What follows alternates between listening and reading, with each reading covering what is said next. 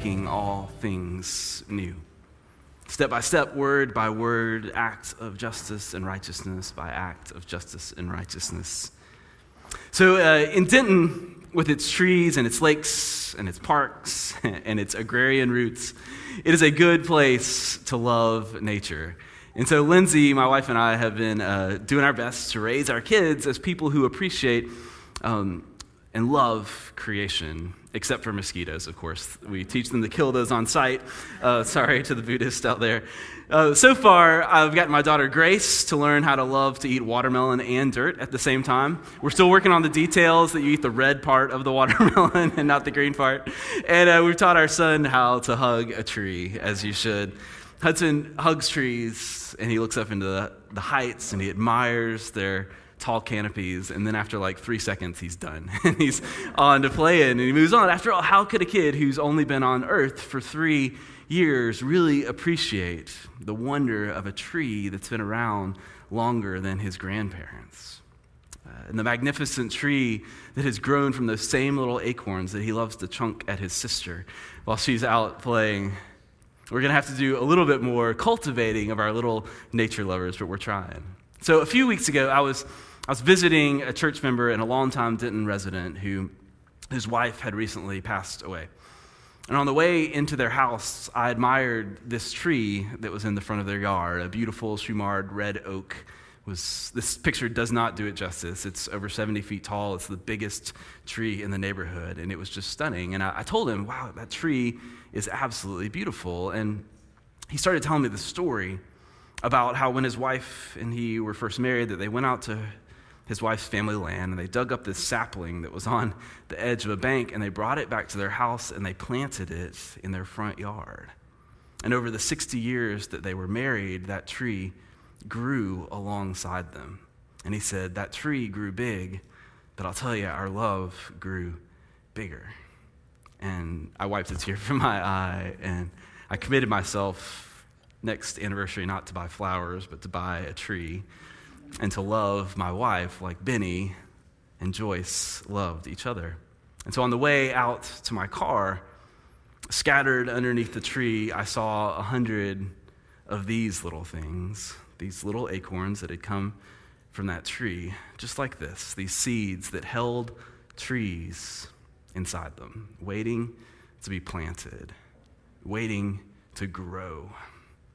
Because every seed contains the tree of the future and all that it will be, and all you need is a seed plus some nutrients and time, and it grows like love that's cultivated. So as we move through our community and through our life, we're dropping seeds along the way as we go, aren't we? Seeds of love and goodness, of peace and compassion, of justice and truth. Or we drop seeds that, like weeds, can choke those things out. And this past week, we've seen the weeds of hatred and bigotry and fear threaten to choke out the goodness in our world. But we've also seen people like this who locked arms to plant seeds of peace in our world. And those seeds are powerful, but they're small.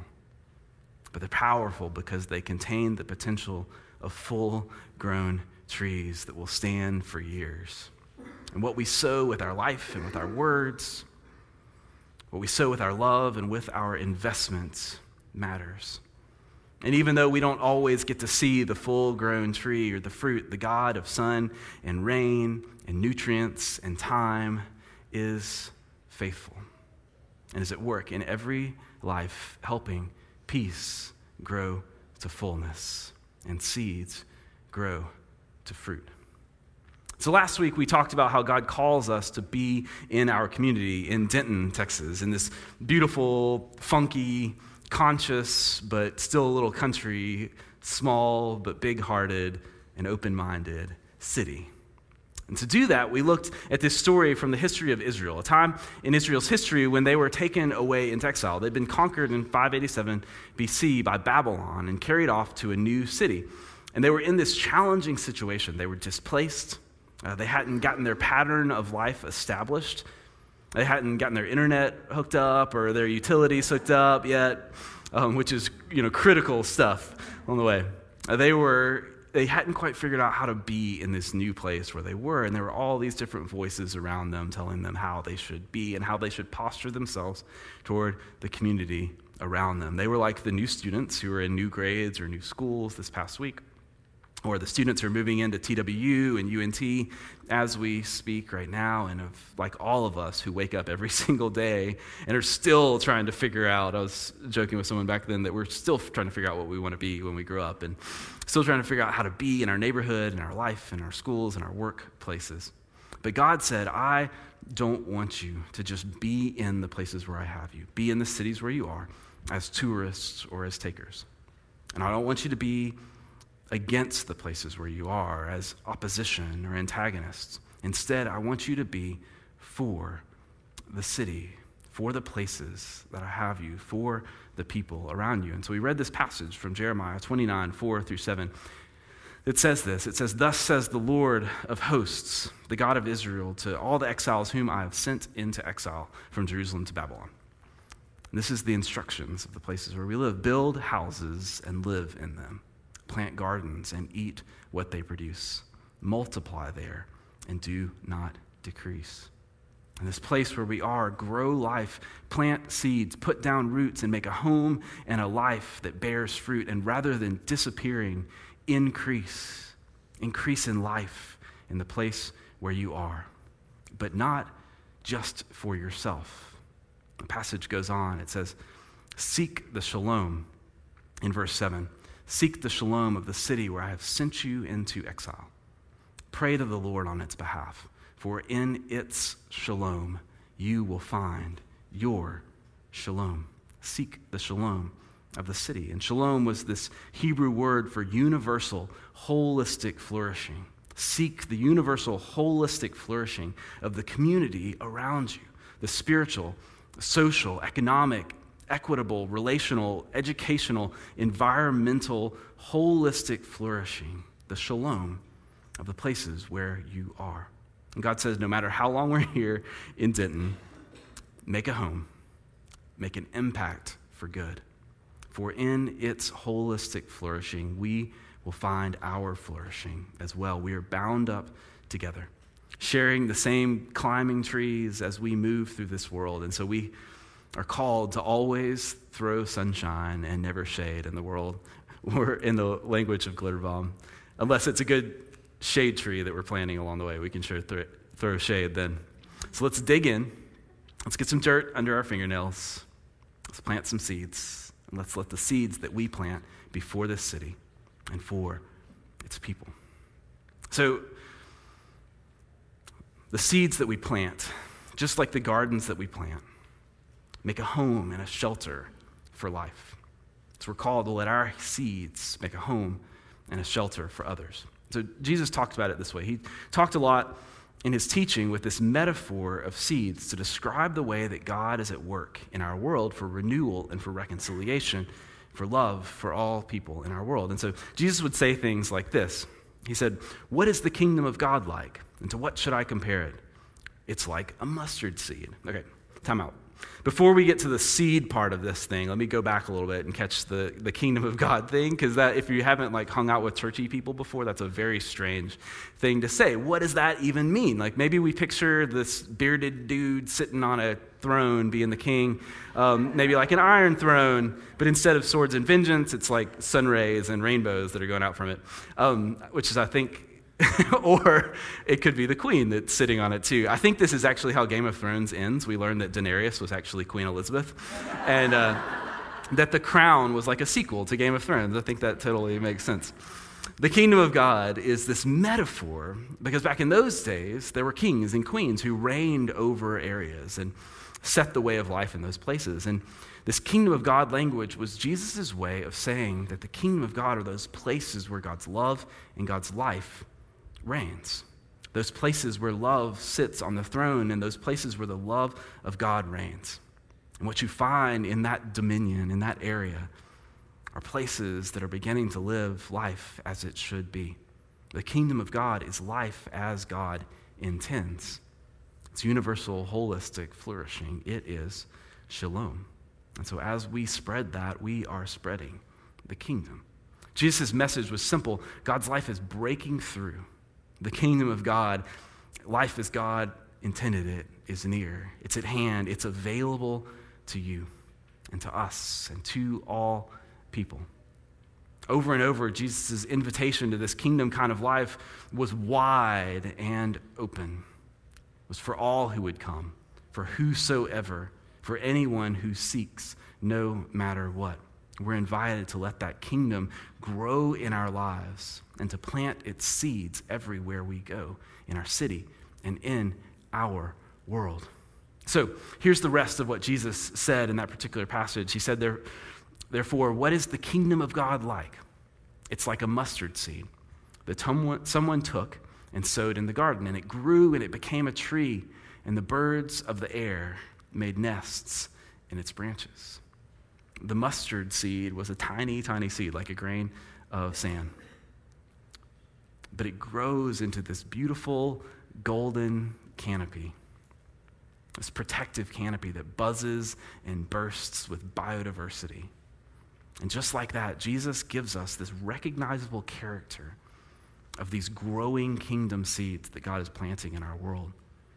The kingdom grows, and it gives shelter, and it gives life to all among our diversity who find its protective branches. Even if they don't like mustard, it's okay. They can come in. So whatever else you do, let the seeds that you sow give shelter and create a place where others can find safety and welcome and flourishing. We're to build a community that includes everyone, that shelters all, a place that is just and equitable, that promotes universal flourishing, opportunity, and life as God intends. And we plant those seeds by our words of peace and hospitality, by our actions of compassion and justice and welcome for those created in the image of God, by listening to someone's story, by affirming their journey and who God built them to be. Seed by seed, we create community, and we invest in flourishing, and we work as God's co-creators and co-cultivators with the creative God. So there's a benediction in our Methodist tradition that kind of sums up the character of kingdom seed sowing in this beautiful way. Here's what it says. It says, bear witness to the love of God in this world, so that those to whom love is a stranger will find in you a generous friend. I'm going to read that again. Bear witness to the love of God in this world, so that those to whom love is a stranger will find in you, and you, and you, and me, a generous friend. May that be the character of the seeds that we are planting in our lives and here at Open and in our city, that they bear witness to the love and the life of our God. So last week we talked about seeking shalom in our city, and we said that the call to do that and the path forward is to do these things, to start where we are with what we have, to come in posture as a servant, and to seek shalom, seek the flourishing of the places around us. And that's still decent advice. I haven't changed my mind since last week. Don't worry, but I want to add some things to the list. We talked about giving shelter to those around us. So here's a couple of other principles for being good seed sowers in our world. First is this: support your local farmer. Here's what I mean. God's message to Israel is to become a part of the city, to plant gardens and build homes, to increase in life there and not just blend in, but become part of the fabric of the places where we are. And as we seek the shalom in our cities, we're to support others who are increasing life as well. Right here in our town, there are others who are at work sowing seeds and cultivating gardens, trying to build and to be the beautiful community. And we're called to support them and encourage those who are working for good, to be generous and to be on the lookout for those, to join those places where God is already at work. There are so many seed planters and cultivators and beauty creators here in our city, and I would encourage you to seek their flourishing this week. So this week, here's Pastor Don always gives homework in some of the other services. So here's your homework. Find something local, a place where people are cultivating life, and support it with your presence. Go to a local music concert or to an art show. Go to a community gathering or to a vigil. One night this week, go eat at a local restaurant. That's your homework this week. Go eat. And while you are there, find the waitstaff or the servers, find the owner or the chef, and thank them for planting here in our community, for sowing seeds and bringing life. And then tip, if you can. That helps. Support your local farmer. Second thing is this: love the others. There will always be opposition and obstacle. As you're planting seeds, there will always be others who are planting other kinds of seeds around us. And not everything you plant takes root. There may be weeds that are choking it out, or weeds of apathy or intolerance, of cynicism or hate. Or at my house, there might be mockingbirds that fly by and eat your tomatoes before they get fully grown up. Atticus Finch says that it's a sin to kill a mockingbird, right? But I really hope it's not a sin to glare at them really sternly. That's what I do. There will always be obstacles. There will always be others. But our call is to love them and to seek their shalom too, which is crazy, right? And it was for Israel. It was in this story that we read. Babylon was everything that Israel was not. Babylon had conquered Israel and carried its people away into exile, and still God said, seek their shalom. Just as Jesus said, love those who consider themselves your enemy. Because our lives are deeply intertwined. If they are better, then we are all better. And so we say, I will seek your shalom, no matter what. I'm not saying to go into unsafe spaces, but if you do, let it be love that leads you there. And when you get there, let the seeds that you sow be seeds of peace and of love and of grace and of justice and goodness. So I've got a picture of my grandfather here, who was an amazing man. He is an amazing man. He still works in his garden every single day. It's an organic garden. He has this amazing grove of blueberries that are just absolutely beautiful. And so I'm asking him, as I'm struggling with mockingbirds in my own yard, how do you keep the birds away? Do you put a net over the bushes? Do you sit out there with an air horn and just blow it? And here was his answer. He said, nah, I just plant enough for the birds too. We're called as God's people to plant enough love for the others and the opposition too. So lastly this morning, there's this, that as we plant, the seeds we sow are called to be planted in radical love. Because being nice is powerful. It is better than the alternative, trust me. But God calls us to more than just superficial niceness. God calls us to radical love, because shalom is love that goes deep down to the roots and reaches into every domain of human existence. It goes deep. So that word radical has its etymology and its history in the Latin root radix, which means root, which is where we get the word radish, which of course is the most radical of all the vegetables. Our seeds and our actions, our words, our plans, our investments are to be radical. That is, to be rooted in God's deep love for humanity. A love which is at its root for all people, that seeks the holistic flourishing of all, no matter age, race, creed, orientation, identity, religion, TWU, UNT, TBD, whatever. God's love is rooted in this vision of God's kingdom, this God's shalom vision of universal, holistic flourishing. So when you as a teacher or an education worker care for your students, you do it not because it's your job, but because at the root of this all, these kids are beloved children of God, built to flourish as God created them. And when students were gracious to our teachers, it's not just because we want them to show back on Monday, but because at the root of it all, that they too are children of God who give of themselves, and we want them to flourish. And when you smile at someone whose language or religion might be different than yours, you smile a smile that is rooted in the heart of God and in this vision that God speaks all languages and that the kingdom of God is of every nation, every tribe, and every tongue, and that no culture is supreme. God's love is supreme. And that's radical love that's rooted in the heart of our God. So we're called to have this rooted, deep vision of the tree that will be in every seed that we plant. And so we do our best to plant God's dream for this city.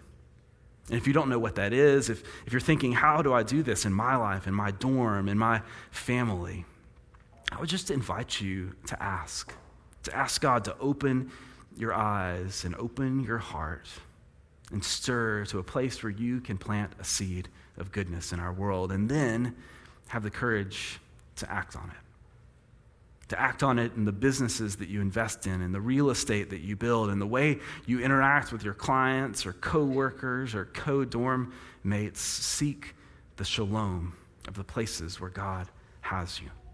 Because the kind of seeds we plant, what they're rooted in, and the way that we go about planting them matter.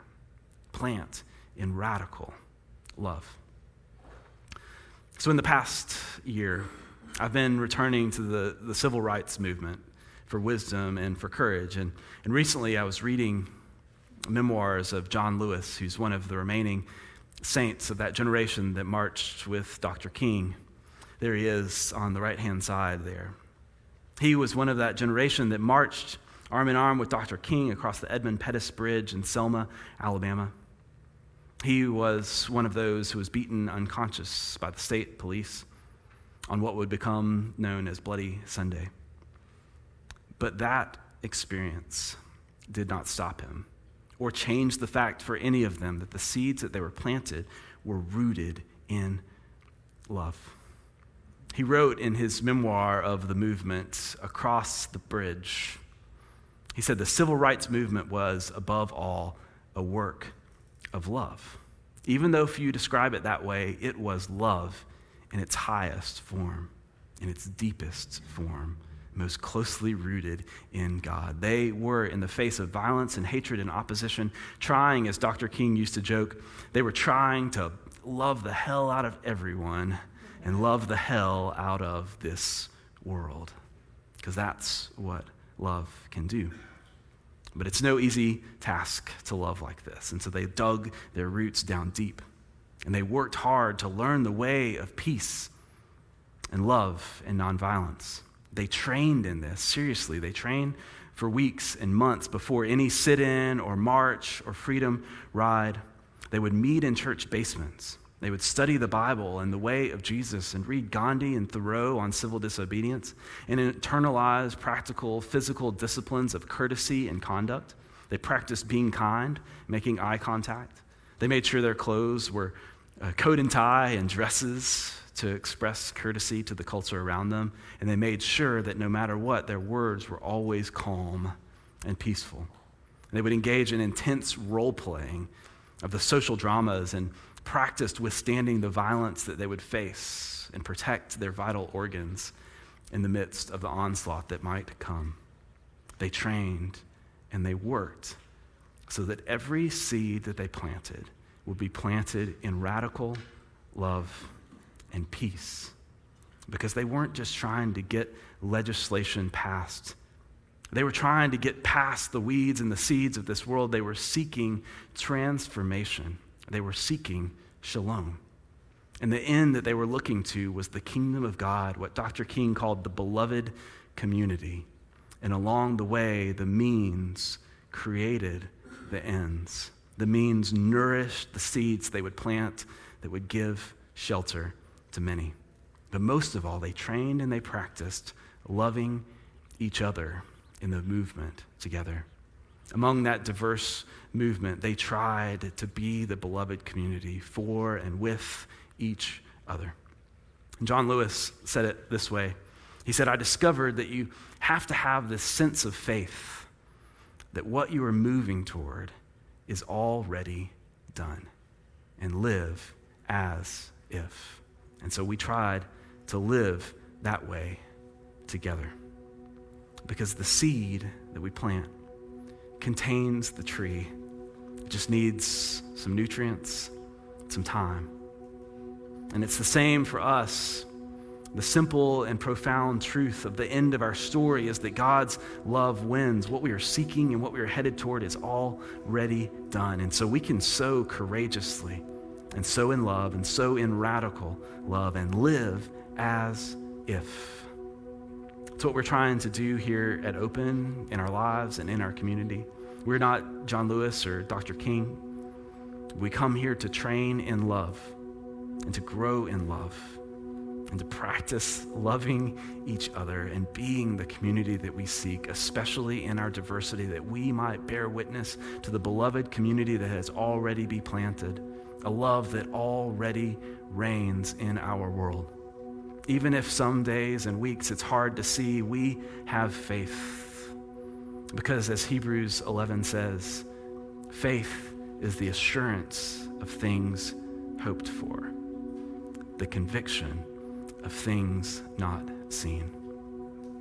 And though we cannot always see it, we have the assurance that God's love wins, God's kingdom come on earth as heaven intends, welcoming all to the shelter and to the place of flourishing. And faith is planting even when we can't quite see the harvest.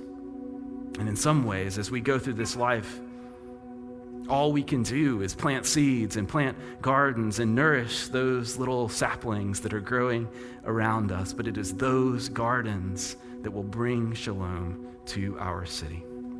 And so the only question for us is this: what kind of seeds will we plant? Will we just follow the status quo of our world and plant seeds of apathy and unkindness and hurry and hate and greed in each other's lives and in our city? Or will we plant seeds of love, joy, peace, patience, kindness, goodness, faithfulness, self-control, righteousness, and justice? We don't always get to see the outcome. We don't always see the 70-foot tree that grows from what we've planted, but the God of rain and soil and sun and time is faithful to make those seeds grow.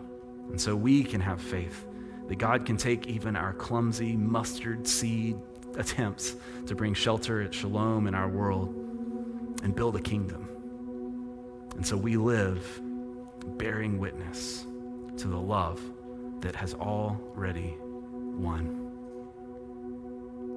Open, we're called to plant seeds, to plant gardens for peace.